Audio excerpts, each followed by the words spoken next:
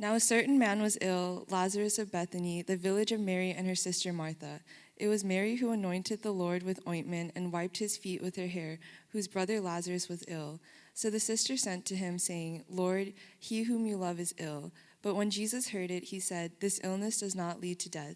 It is for the glory of God, so that the Son of God may be glorified through it. Now Jesus loved Martha and her sister and Lazarus. So when he heard that Lazarus was ill, he stayed 2 days longer in the place where he was. Then after this he said to the disciples, Let us go to Judea again. The disciples said to him, Rabbi, the Jews were just now seeking to stone you, and are you going there again? Jesus answered, Are there not 12 hours in the day? If anyone walks in the day, he does not stumble because he sees the light of this world. Now when Jesus came, he found that Lazarus had already been in the tomb 4 days. Bethany was near Jerusalem, about 2 miles off, and many of the Jews had come to Martha and Mary to console them concerning their brother. So when Martha heard that Jesus was coming, she went and met him, but Mary remained seated in the house. Martha said to Jesus, Lord, if you had been here, my brother would not have died. But even now I know that whatever you ask from God, God will give you. Jesus said to her, Your brother will rise again. Martha said to him, I know that he will rise again in the resurrection on the last day. Jesus said to her, I am the resurrection and the life. Whoever believes in me, though he die, yet shall he live, and everyone who lives and believes in me shall never die. Do you believe this? She said to him, Yes, Lord. I believe that you are the Christ, the Son of God, who is coming into the world. When she had said this, she went and called her sister Mary, saying in private, The teacher is here and calling for you. And when she heard it, she rose quickly and went to him. Now Jesus had not yet come into the village, but was still in the place where Martha had met him. When the Jews who were with her in the house consoling her saw Mary rise quickly and go out, they followed her, supposing that she was going to the tomb to weep there. Now when Mary came to where Jesus was and saw him, she fell at his feet, saying to him, Lord, if you had been here, my brother would not have died. When Jesus saw her weeping, and the Jews who had come with her also weeping, he was deeply moved in his spirit and greatly troubled. And he said, Where have you laid him? They said to him, Lord, come and see. Jesus wept. So the Jews said, See how he loved him. But some of them said, Could not he who opened the eyes of the blind man also have kept this man from dying? Then Jesus, deeply moved again, came to the tomb. It was a cave, and a stone lay against it. Jesus said, Take away the stone. Martha, the sister of the dead man, said to him, Lord, by this time there will be an odor, for he has been dead 4 days. Jesus said to her, Did I not tell you that if you believed, you would see the glory of God? So they took away the stone, and Jesus lifted up his eyes and said, Father, I thank you that you have heard me. I knew that you always hear me, but I said this on account of the people standing around, that they may believe that you sent me. When he had said these things, he cried out with a loud voice, Lazarus, come out. The man who had died came out, his hands and feet bound with linen strips, and his face wrapped with a cloth.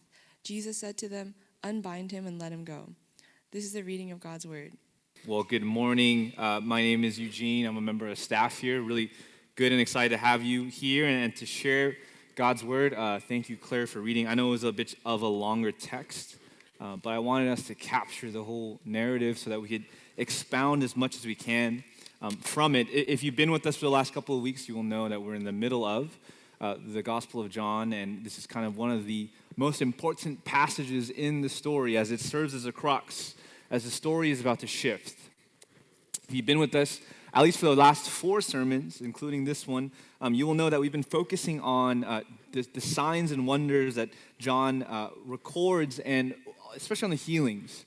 And before we get into the text, I want you to just take a big step back and realize we started with the healing of the royal official's son. We moved to the healing of the one that was invalid by the pool, who probably had leprosy.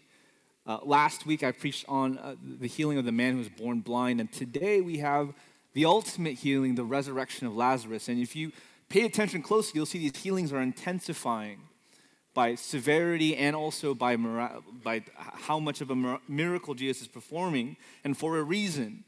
Because it's with this healing that Jesus now begins his journey to the cross, to his eventual death. And why is that so important for us? You know, this year has been, not even this year, the past 2 years feels like it's been a decade due to a lot of issues, whether it's COVID, whether it's politics, whether it's suffering, whether it's vocation, whether it's Twitter blowing up, whatever it may be. There's a lot going on. In the past couple of years, one thing that has stayed the same through all of that is the amount of suffering that we face. And throughout this text, the question is proposed it's an age-old question. How can Jesus, how can God allow his people to suffer? If you were in philosophy in college, it was probably some sort of assignment that you were assigned. How can an all-loving and all-powerful God allow his people to suffer? And it's a heavy question. I don't want to presume easy answers. I'm not here to tell you just suck it up, because that is definitely not what Jesus is telling you. So I hope you can take what I say with a grain of salt. But I want to propose this, that within this text, there's a lot of smarter people that try to answer the why part of that question. Why people suffer, why God allows them to suffer. I am not sure. And I'll say this even clearly. The scripture doesn't reveal the why. But the scriptures, and especially the story, it does reveal the what. The purpose, the reason that there is a what that God is doing with our suffering. If you pay attention, I know it was a long text, but if you pay attention, the question gets proposed to Jesus all the time. Why did you not heal this man from his suffering? Why did you allow him to succumb to his suffering? And I want to propose this. The reason Jesus allows anyone to suffer is he wants not to take it away per se, but he wants to redeem that suffering. Jesus does not answer why he allows suffering, but he clearly shows what he is doing with it. He is trying to redeem it. You see, if you're living as a human being, there is a tension that we all face, and that tension is that we suffer. And deep down inside, I'll tell you this, no matter where you are in your faith, whether you consider yourself a mature believer, whether you consider yourself a skeptic, whether you consider yourself far away from religion, in a room large enough like this, I know it encompasses a whole spectrum of the faith. The one thing that binds all of us together is suffering. More than what we can say that we're passionate about, more than our interests, because even those can kind of contrast with people. The one thing that we all share with every human being in this room is that we suffer. And again, varying different levels. Maybe the heaviest suffering has yet to come, but that's the one thing that binds us. And the tension that you should face is the question that every human being, every society, every philosophy deals with is, what do we do with this suffering? And this is also a thing I want to point out. Oftentimes in a secular society like ours, in a Western American society that we live in, it often scoffs at faith and Christianity or any religion because of this dilemma. How can you believe in God? How can you have faith in something outside when we have to deal with the suffering and pain of the everyday life of a human being? And I want to say this, it's a valid question which we'll get into, but I want to propose this before we get there. The alternative, what society offers in alternative to faith in Christ, is not that heartening. Steve Jobs, I'm sure everyone knows who that is in this room. He's Elon Musk before he went insane, basically. And in 2005, in the prime of Apple, he has a speech, and he talks about death. And in 2005, I think he encapsulates so well what secular society tries to do with death. It tries to normalize it. It tries to say, oh, this is just, hey, just suck it up. This is just a part of life. This is what he writes. No one wants to die. Even people who want to go to heaven don't want to die to get there. And yet, death is a destination we all share. No one has ever escaped it, and that is as it should be, because death is very likely the single best invention of life. It is life's change agent. It clears out the old to make way for the new. Right now, the new is you, but someday, not too long from now, you will gradually become the old and be cleared away. Sorry to be so dramatic, but it is quite true. That's kind of what society offers us in alternative. Hey, don't have faith in God, just deal with death because it's a normal part of life. But deep down inside, all of us here know that we can't believe that. Yes, it is a part of life. Yes, it does happen like the circle of life as Lion King tells us. But for us to believe that we just become fertilizer to feed the next generation as our bodies decompose, it doesn't sit with you right, no matter who you are. And this is the thing, it didn't even sit well with Steve Jobs. If you know the story about Steve Jobs, at the end of his life, he's diagnosed with terminal cancer. And there's a great biography by Walter Isaacson that as he's dying, he invites Walter Isaacson to write about his life. And this is how Walter ends the autobiography of Steve Jobs. He ends it by penning what Steve Jobs thought about in his last kind of dying moments. And he writes this. It's a stark contrast to what he believed in 2005. I would like to think that something survives after you die. It's strange to think that you accumulate all this experience, maybe a little wisdom, and it just goes away. So I really want to believe that something survives, that maybe your consciousness endures. Why did Steve switch up? Well, tragically, he had to face death. And even though he knew in the back of his mind, yes, this is just a part of life, deep down inside, when he faced death in its eyes, he said, this is not right. See, but the problem is, in our society, we do everything we can to make death pleasant. There's what I call a soulful dissonance with how we try to deal with death. I've been at a fair share of funerals in the last couple of years, and it's always struck me that in Western funerals, we do our best to make it light. We do our best to make it heartening. There's little harps playing. Oftentimes the coffin is this little plush, little carriage that makes it seem like this, hey, it's just death, it's all right. And the body itself, it's manicured, right? If it's an open casket, so often the body is fake to actually seem like it's still alive, so that's presentable. We say things like, oh, yeah, he passed away last Tuesday. We can never deal with death head on. And why? Because I would say as a pastor who believes in Scripture that we're haunted. We're haunted by the Garden of Eden when it told us in the Garden of Eden, life should never end. And every human soul goes back to that time somehow through their spiritual DNA and says, wait a second, this is not right. Even Julian Barnes, who's an agnostic author, puts it best. I don't believe in God, but I sure do miss him. We do want to believe that death should not be normal. Well, if that's the case, then how does Jesus deal with our suffering and pain and death? Again, if you go back to the text, one thing that should throw any reader off, especially in the ancient Near East time, is that Jesus lacks a hurry to get to Lazarus. In verse 5, he's told, hey, Lazarus is about to die. It's a terminal illness. Most commentators think it could be cancer, and they just didn't know what it was at that time. But he's dying. What are you going to do? Verse 5, John makes this clear. Jesus hears this, verse 5. Now, Jesus loved Martha and her sister and Lazarus. So Jesus' love is shown. I love this family that's dealing with this pain. How does he continue? Verse 6. So, when Jesus heard that Lazarus was ill, he stayed 2 days longer in the place where he was. 2 days, why? Even for a modern reader, you're like, oh, this is just kind of weird. If as a pastor, if I heard one of our members was dying and you heard Jane and I were like, oh, that's sad, but we're going to continue on with our staff meeting. That's basically what Jesus is doing. Why does he do that? Why does he allow Mary and Martha to suffer? Why does he allow us to suffer? And this is the thing. Jesus waits till the very last moment to ensure that Lazarus is dead. And this is, at the end, if you think about it, he waits 2 days, it takes a day to get there, and at the end it's revealed he's waited 4 days to get to Lazarus. Why is that so significant? For the Jewish times, they often believe that if you died, there was 3 days left for the soul to re-enter the body before your body decomposed. So what is Jesus doing? It sounds almost cruel. He's waiting till the suffering is at its apex, at its climactic moment, and then arrives when it seems like all hope is lost.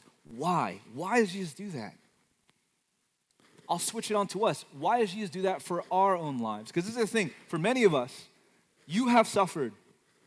I don't know what your suffering is. It all varies, right? We have simple sufferings. I play fantasy football, and I always turn my notifications off, and then after church I turn them on. And my suffering is I never get notifications. I lost that week, right? But all of us, there's simple sufferings like that, but there's greater sufferings that you face. Maybe you found out that a loved one is about to pass. Maybe you know your job is on the brink of not being there next week. And you ask yourself, how can I believe in Jesus when this is caving into me? Well, why does Jesus wait? In verse 4, I think he reveals the reason of his waiting. See, in verse 4, Jesus hears that Lazarus is dying, and he tells his disciples this. But when Jesus heard that, he said, the illness does not lead to death. It is for the glory of God, so that I am waiting here, so that the Son of God may be glorified through it. The Son of God may be glorified through it. That sounds a little egotistical. Like, Jesus, are you saying you're waiting for suffering to happen so that you can have glory? That's not exactly what Jesus is saying. What Jesus is trying to get at is that in our suffering, there is a greater clarity to our lives and what holds us together. And oftentimes, I don't know why it happens, but I promise you this, Jesus is using that to clarify your gaze at him. To put it in my own words, I often say this, you don't know what stitches you together until you're being pulled apart. You don't know what holds you together until you're being pulled apart. You think you know. We think as long as I get that position, that real estate, then I'll be happy. But you know when that actually comes to test, if that does give you satisfaction? When you are suffering. You know, in AP Physics, I remember, I didn't do well in that class, but when we were in that class, I remember there was an assignment where if you probably remember this too, you're given a couple like almost wood-like toothpicks and told to build a bridge. And oftentimes, what the competition is, who can build the strongest bridge? And I remember our team, I didn't do much, but our team, we focused on the aesthetics. Like, let's make this bridge look beautiful, right? So we brought this bridge, we painted it, it looked beautiful. And then I remember this one bridge, I was just like, that's not gonna hold, right? That's like, that looks like it's trash. But if you remember in any bridge, what they do is they encounter a stress test on a bridge. And any building does this. It puts on stress, it puts on a type of weight on that building or that architecture to see how strong it actually is. The aesthetics don't matter. So I remember what it does in that class is we held that bridge over 2 tables and there was a little hook that held weight and we would put books slowly on. After the second book, our beautiful bridge collapsed. But I remember that one bridge that looked super janky and I was like, I don't know what you guys did, but book after book after book after book, the stitchings held. Why does Jesus allow us to suffer? I don't know exactly why, but what is happening, he's trying to give us a glimpse of who he actually is. The first invitation I give you is this. In your suffering, just as Jesus invites Mary and Martha, I wonder if we suffer rather than just wallowing, and we should leave room for grief as Mary and Martha do, and even as Jesus does. But in the midst of our grief and mourning, allow that to be a time of clarity for your soul. Suffering clears up your conscience more than anything else in the world. Because this is the thing, everyone inside of us, we have something that we think is holding us together. But put it to test when you suffer. Because Jesus is saying is, when you suffer, I will shine. Because you will see, I provide everything you need. And what is it that Jesus offers us then? In the suffering that Mary and Martha are facing, what do Mary and Martha see? They see not an idea, they see not a creed, they see not a theological statement, but they see a person. See, trusting a person is so much more trustworthy than trusting an idea.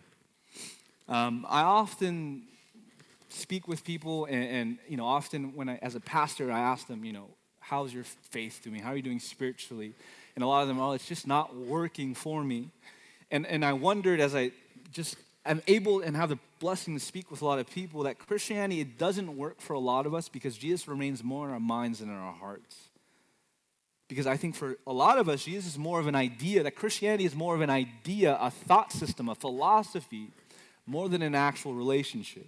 And this is the thing, if that's how you approach Christianity, it's not going to work.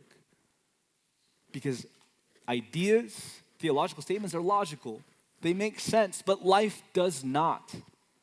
And what Jesus offers in contrast is not an idea, but himself. If you go back to the story, as Martha encounters Jesus, if you think about it, Martha and Mary, they're both, the same questions are there with them. Why weren't you here? We're hearing stories about you healing the blind, you healing even our enemies, official son, and yet you don't come for my brother? Like, Jesus, you told us you love us, and you're not here, and they're distraught. And Martha, in verse 22, she says this, verse 21, I apologize. Martha said to Jesus, Lord, if you had just been here, my brother would not have died. But to give her credit, she replies, but even now I know that whatever you ask from God, God will give you. Jesus said to her, your brother will rise again. It's a miraculous statement. How does Martha respond? Martha said to him, I know that he will rise again in the resurrection on the last day. Oftentimes it was in Jewish tradition to believe that when God, whenever he brought his Messiah, obviously it's Jesus, that there would be a resurrection where the dead would finally come to life in the last day. And Martha's saying, like, yeah, I believe in this system, in this idea, Jesus. I get it. Listen closely to how Jesus responds. Jesus said to her, I am the resurrection and the life. Whoever believes in me, though he die, yet shall he live. I am the resurrection and the life.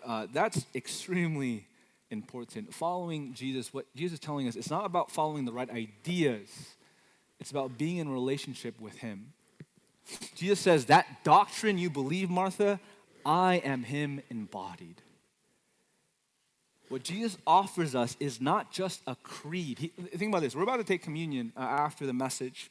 And Jesus, when he leaves his disciples, he does not leave them a book, a system. He leaves them with a meal. Why? Because he's saying, when I leave, remember that I'm trying to be in a relationship. What do you do with the meal? It's to share life with those around you. That's why we take communion, to remind ourselves that we are in a relationship with Christ. And we know this, and yet we don't follow through. If you're a young parent, you'll know this too. Eli, my son's around 4.5, and I've been signing him up for a lot of sports camps, especially soccer. I really want him to do well in soccer because in my mind, as a Korean American, that's the highest chance he has to get a scholarship, realistically, right? So I'm putting him in, and I played a little bit in high school. So there's a bit where I'm with him, and I just want to teach him the idea, this is what you do. And I remember recently, he's just they're trying to teach him how to dribble. And he's just Dad, I can't do it. And he gets really frustrated. And what I used to do, and I still kind of do, is let me teach you the process. This is the idea. Feel the ball with your feet. Look up and down. This is what you should do. This is how you trap the ball.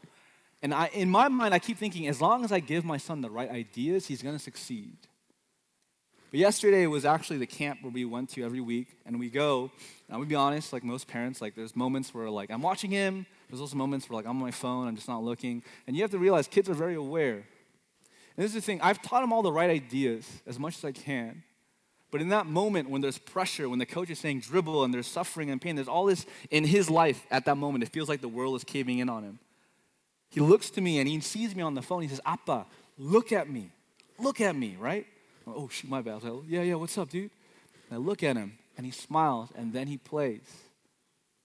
And I realized I can teach him all the right ideas, but he cannot trust ideas. The only thing that he can trust is a relationship.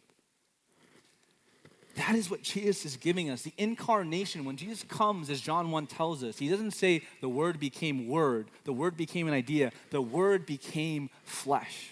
God became human. We no longer serve and worship a God that is above, we worship a God that is right in front of us. We are called to enter into a relationship with this Savior, not an idea. And this is the thing, as God enters into his human body, how does he deal with our suffering? As he enters the human body, also realize this, he feels the suffering too. You see, the problem oftentimes with Greek goddesses and gods is they're so removed from humanity that they often treat humanity like a chessboard. It's just a game to them. But Jesus is very different than any other God written in any other religion. Jesus comes, and again, it's a relationship we're called to enter into him. And what that means is, so often the question of, hey, how can an all-loving God, an all-powerful God leave their people to suffer? It's a theoretical statement. And often what we think of in that question, the box we put God in is, he's like a kid with an ant farm at home, just messing around and saying, oh, I wonder what these ants are going to do as I cause suffering. And oftentimes we can tempt ourselves to believe God to be like that. But if you look closely at this story, you realize that God, as he becomes human, as Jesus is there, he says, I am the resurrection and the life. I am the embodied God in flesh. I am here not to give you an idea, but a relationship. Then what does he do? He gives what Tim Keller says, a ministry of truth and a ministry of tears. And it's so beautiful when you think of it this way. Just as God has become flesh, he meets also us where we're at. If you take a bigger step back in the story, you realize Martha and Mary have two very different needs. Martha needs a logical explanation. She's like, Jesus, I don't get it. Why aren't you here? My brother would have lived, but hey, I still believe in you. And what Jesus offers is a ministry of truth. I am the resurrection and the life. But when Mary comes into the picture, Jesus flips. Mary comes, and she comes angry, saying in verse 32. Now, when Mary came to see where Jesus was and saw him, she fell at his feet. She is at the end of herself. She doesn't need a logical explanation. She is angry. She is pissed. And she comes to Jesus and she says this, Lord, if you had been there, my brother would not have died. This is the thing. Some of us, we need good TED Talks, good sermons, good books, and that's great. But I'm going to be honest, some of us, even including myself at times, we don't need more information. We need presence. And what does Jesus offer Mary? He does not rebuke her. Verse 33, when Jesus saw her weeping, and the Jews had come with her also weeping, he was deeply moved in spirit and greatly troubled. He said, where have you laid them? And he said, Lord, come and see. Jesus wept. Jesus offers Martha a ministry of truth, but Jesus also offers Mary a ministry of tears. What that means for us is this, because you can be like, hey, that's cool. Like he does that for Mary and Martha, but you say, hey, we're supposed to be in a relationship with Jesus. He's not physically here. Like, what am I supposed to do? Well, if you remember what I said is this healing leads Jesus to the cross. And what the cross gives us is both truth and tears. What the cross reveals to us is that Jesus meets us where we're at because he feels every suffering, every pain we have felt. And I want this to be very clear. We worship a God who, when he became human, also took on the human weaknesses. Jesus wept, not out of indignation, not out of this like, oh my gosh, these stupid people. No, he feels that pain. It's the only God who does that. Ron Rolheiser puts it really well. Be up on the screen. Simply put, Jesus treats Lazarus exactly the same way as God the Father treats Jesus. Jesus is deeply and intimately loved by his Father, and yet his Father doesn't rescue him from humiliation, pain, and death. In Jesus' lowest hour, when he is humiliated, suffering, and dying on the cross, Jesus is jeered by the crowd with the challenge, if God is your Father, let him rescue you. But there's no rescue. Instead, Jesus dies inside the humiliation and pain, just like Lazarus, just like Mary, just like Martha. God raises Jesus up only after his death. Do you know why it's so significant that we have a Savior who died? Because he faces the same fear and suffering and pain of death that we do. We have a God who wants to enter into a relationship, and we're like, man, Jesus, why don't you just right every wrong? Why didn't you just heal Lazarus? Because this is the thing. If he was going to right every wrong, every suffering, every pain, every death, then we would all perish. Paul says in Romans, the wages of sin are death. The reason we suffer is from our own sinful nature. And yet, Jesus says, you know what? I'm going to right every wrong, but I'm not going to make you perish. I'm going to make myself perish. The cross is the greatest proof that we have a relationship that will remain faithful even when the world is coming down on us. And not just his death, but his resurrection. As Jesus is resurrected just as Lazarus is, we have the greatest hope for all of our suffering and sin. We now have a place to put it. We can put it to Jesus. In Jesus, we do not have someone, and I want to make this very clear, in Jesus, we do not have someone that will rescue us from our suffering and death. I wish that was the case. I wish that was the case where Jesus would say, I see you suffering, and I'm going to be honest, I don't know where you're at, But all of us suffer, and I wish Jesus would be like, I'm just going to remove you from that. I'm going to rescue you. But that's not what the cross does. The cross does not rescue, but rather redeems. God is in the business of the redemption of his people, not simply rescue. Lazarus was not rescued from death so that he could be resurrected from death. To show Mary, to show Martha, to show Lazarus, to show us, our suffering and pain have a purpose to enter into a deeper relationship with him. Again, quoting Ronald Rollizer, the God we believe in doesn't necessarily intervene and rescue us from suffering and death, although we are invited to pray for that. And I want to make this clear. This doesn't mean, hey, just suffer like any other Buddhist would say and just be one with suffering. That's not what Christianity preaches. Ask God for rescue, but ultimately trust that even if he does not rescue us, instead he redeems our suffering afterwards. What does this mean for us? Let me leave two practical implications. One is this, and I want to spend the bulk of the closing with this point. If Jesus wants to redeem our suffering, I would invite you to see it as this way. Our suffering is an invitation. And I know that's difficult to hear. And I don't mean this coldly. I don't mean this as a way of just, hey, just ignore it, it'll be fine. But just etch this into your mind. Our suffering is an invitation. Death is but a gateway to further life and fellowship with God, a commentator put it. And I read that and I thought about it a little bit longer. What does that mean? How can death be a gateway to a further life and fellowship with God? Well, first we have to realize this. How can our suffering be an invitation? The call to worship verse, I didn't plan this, but in 1 Corinthians, Paul writes this: when the perishable has been clothed with the imperishable, and the mortal with immortality, then the saying that is written will come true. Death has been swallowed up in victory. Where, O death, is your victory? Where, O death, is your sting? The sting of death is sin, and the power of sin is the law, but thanks be to God, he gives us a victory through our Lord Jesus Christ. If Jesus resurrects Lazarus, if Jesus resurrects himself, death has lost its sting. So much of our suffering and pain come from the fear of what death can bring. Man, I'm not just talking about physical death. I'm talking about if that part of me dies, if my marriage window dies, if I don't have kids in the right time and that dies, if I don't get the right job and that dies, we often think, oh, that sting is going to end me. And even greater, we're so terrified of physical death, we ignore it. But in all those deaths, what Jesus is saying is death has lost its sting. A pastor friend put it really well. It's a little bit elementary, but I think it's helpful to picture it this way.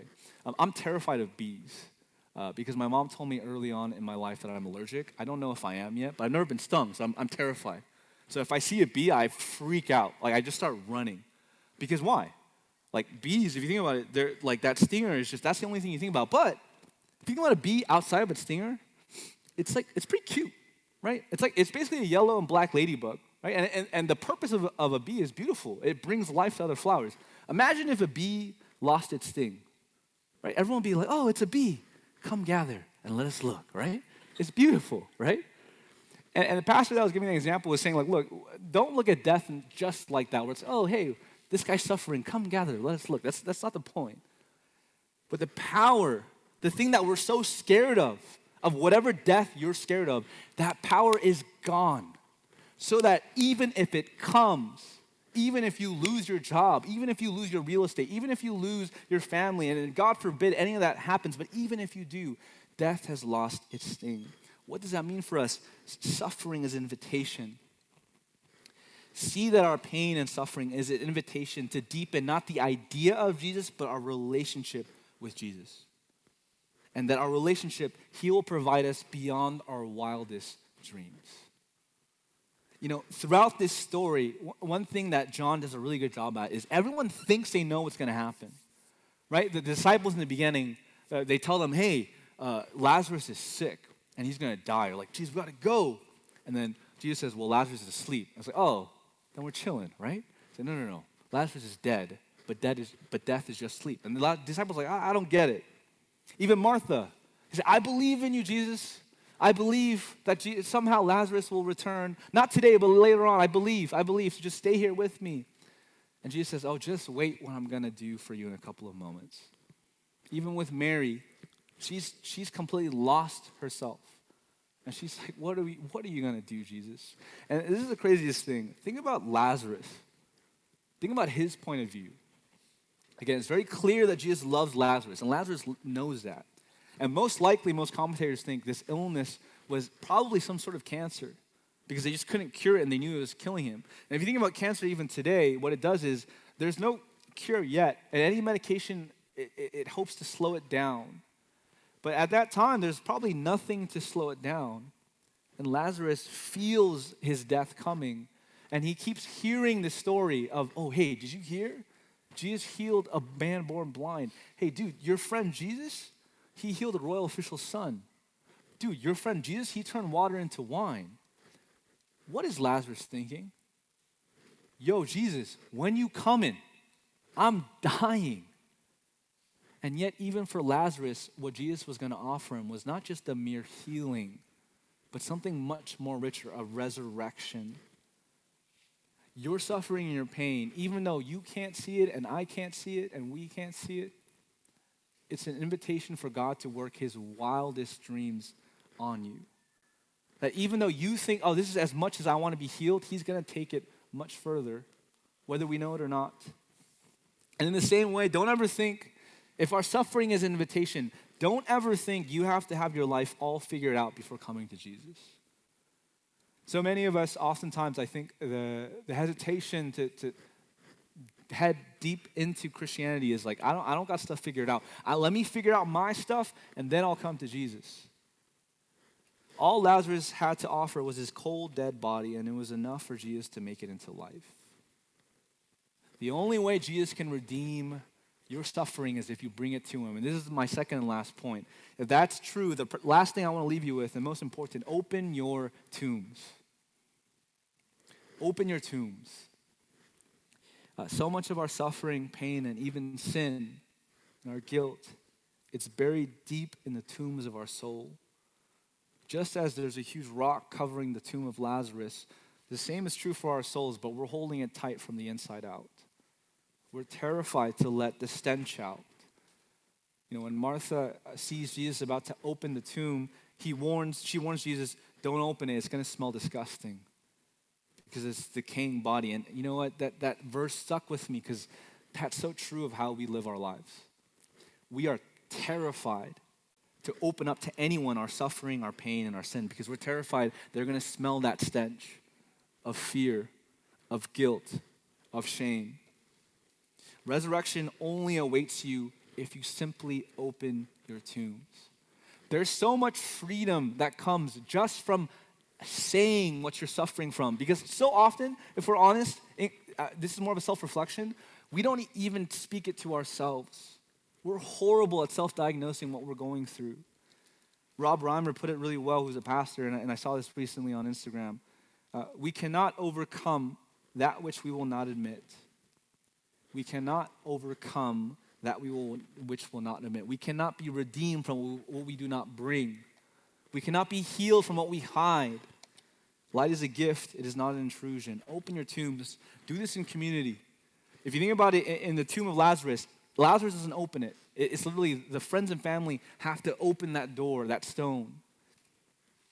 All of us here at True North, the invitation in community is to find people to do that with. To open yourselves to suffering and pain and sin, to be honest with yourself, to be honest with your community, and to be honest with God so that he can take it and redeem it. Let me end with this. There's a band by the name of King's Kaleidoscope, and the lead singer is by the name of Chad Gardner. He's a brilliant dude. I've had the honor to sit with him a couple times and eat food with him, and he suffers anxiety attacks every day.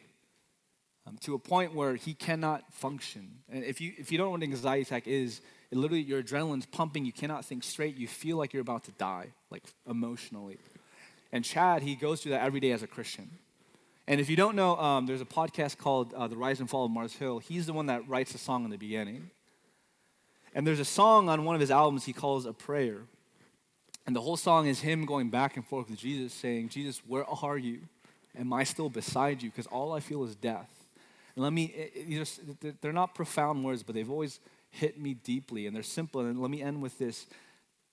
Chad writes this at the end as Jesus talking to Chad. I'm right beside you.